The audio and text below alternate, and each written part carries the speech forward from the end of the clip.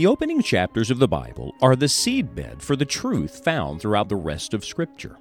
As we study the first 11 chapters of Genesis, we will discover principles that can guide us as we seek to have a new beginning with God. Are you in need of a spiritual reset? Good news. Our God is the God of new beginnings. Let's join Scott Pauley now.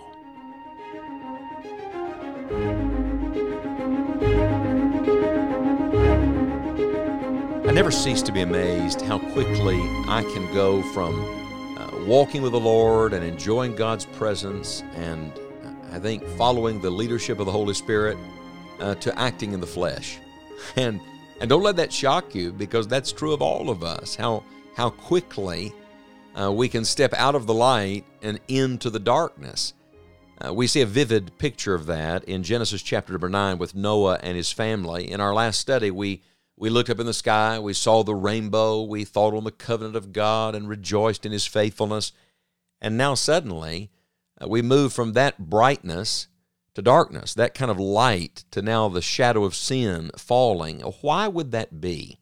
Let's read just a little bit in Genesis chapter 9, beginning in verse 18. And the sons of Noah that went forth of the ark were Shem and Ham and Japheth, and Ham is the father of Canaan. These are the three sons of Noah, and of them was the whole earth overspread. And Noah began to be an husbandman, and he planted a vineyard, and he drank of the wine, and was drunken, and he was uncovered within his tent.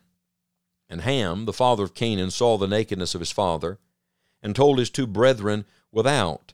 The Hebrew wording that is used here means that he told it gladly, he told it flippantly. He made light of something that should not have been made light of. And Shem and Japheth took a garment and laid it upon both their shoulders and went backward and covered the nakedness of their father. And their faces were backward, and they saw not their father's nakedness. And Noah awoke from his wine and knew what his younger son had done unto him. And he said, Cursed be Canaan. A servant of servants shall he be unto his brethren. And he said, Blessed be the Lord God of Shem, and Canaan shall be his servant. God shall enlarge Japheth, and he shall dwell in the tents of Shem, and Canaan shall be his servant.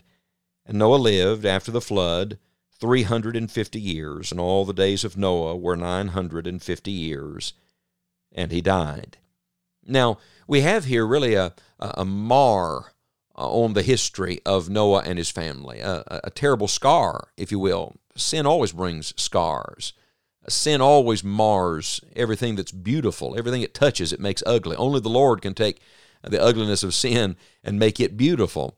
Only God can do that. But in our fleshly responses and in our sin nature, we make a mess out of everything we touch. Basically, what I've just read to you is a picture of the old nature in a new world. Now, remember, they were given a brand new world. Everything is clean. Everything has been taken away. All the wicked men around them removed. And yet, this is what we're reminded of, that Noah and his sons still had that old Adam nature. They still had the sin nature. They got a fresh start, but they were not perfect people. I think this is one of the great misnomers and misunderstandings today.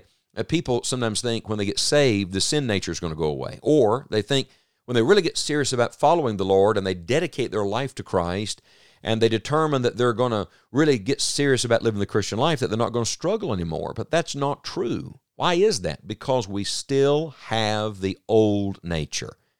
And in fact, until we get to the new heavens and the new earth and the new Jerusalem, we're not going to be perfect people. And we don't live in a perfect world.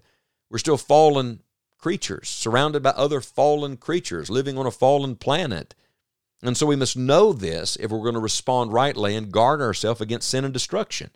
And notice three things that were characteristic of this old nature. The first was drunkenness.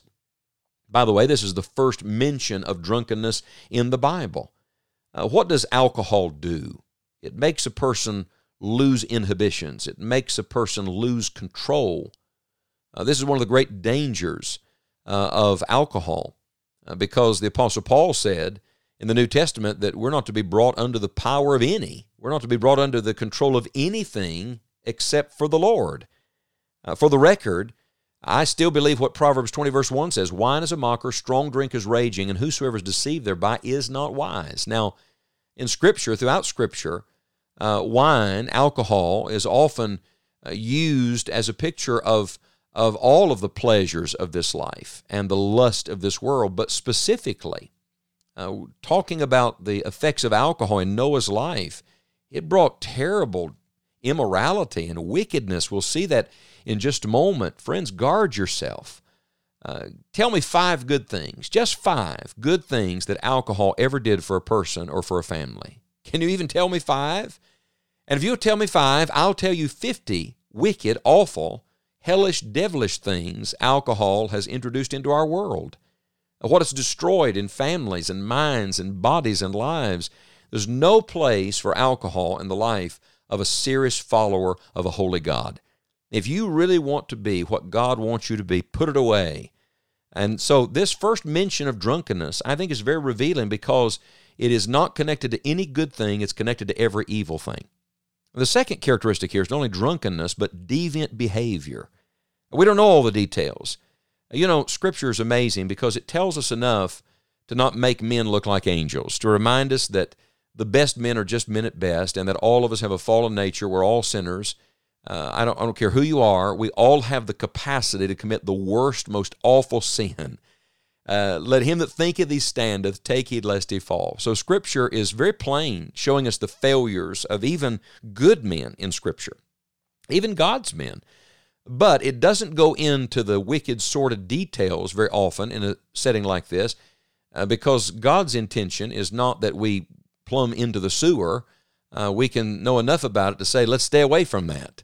That's dangerous. That's deviant. That's dirty. I don't need to get down in the weeds there. The Bible says that we're to be wise as serpents, harmless as doves. The Bible says we're to be wise concerning good and simple concerning evil. It's one of the great dangers of social media today. Even the news today can prompt dirty thoughts because it gives so much explicit details of things that, frankly, you don't need to hear and see, and you don't need to think about and meditate on and store in the library of your mind. But we know, just from a casual reading here, there's nakedness, there's immorality, there's a lightness about things that should not be flippantly referred to. Something happened. Whatever happened here was not pure, not normal, and not right in the sight of a holy God. And in the end, that's the only thing that matters. So there's drunkenness, there's deviant behavior, and then how does the chapter end? Death. Because the soul that sinneth, it shall die. Death is a part of living in these sin-cursed bodies and sin-cursed world. And so even Noah, a man who walked with God, a man who was a holy man, had his failures. He had his personal failures. He had his failure with family. And in the end, like everybody else, he died. What is this passage here for? I mean, why not just breeze over it? Why tell us about this awful occasion? Because God is reminding us all that even if you could straighten everybody else out around you, think about this. Noah just had his family. Sometimes we think if we didn't have anybody else, we'd be all right. No, you still have yourself to deal with. The biggest enemy you have is you. Noah had great circumstances. Think, God gave him the whole world. He inherited it all, but that wasn't enough. No, we must always guard the flesh. You can't blame others, and you can't blame bad circumstances. The problem is with our own sin nature. So today, my friend, bring your sinful heart to God.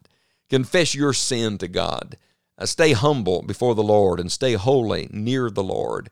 Ask God to keep you right in the middle of a fallen world, because in a moment, light can become darkness. May the Lord help us today to walk in the light as He is in the light and have fellowship with our God. No matter where you are or what you've done, you can have a new beginning with the Lord. A great way to experience this new beginning is to have a fresh start in your devotional life. We encourage you to get into God's Word. On our website, enjoyingthejourney.org, you will find a wide variety of devotional plans from which to choose. We hope they're a blessing to you. Thank you for joining us today, and may God help you to enjoy the journey.